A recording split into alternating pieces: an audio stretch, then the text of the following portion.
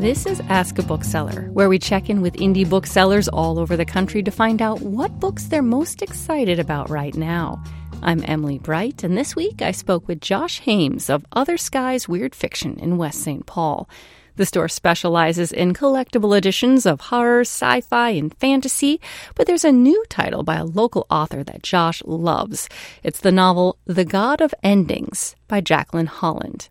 It's an unconventional vampire story for sure. The book follows the journey of a woman who is a vampire. Her story goes from 1883 to 1984, and she is navigating the moral and ethical sort of nature of her strange existence.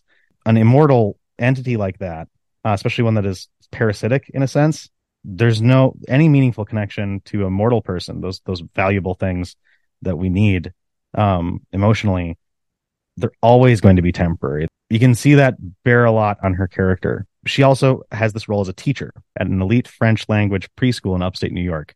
She puts herself in this position where your students are very much these sort of transitory relationships where you feel very involved in their development. You know, she kind of uses that as a tool to be able to connect with people. It's a very candid and genuinely felt human tale as much as it is inhuman.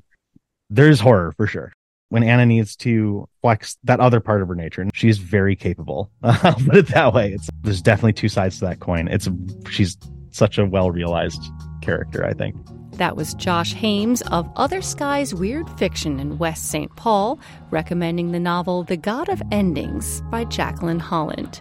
For more about this book and other great reads, go to nprnews.org.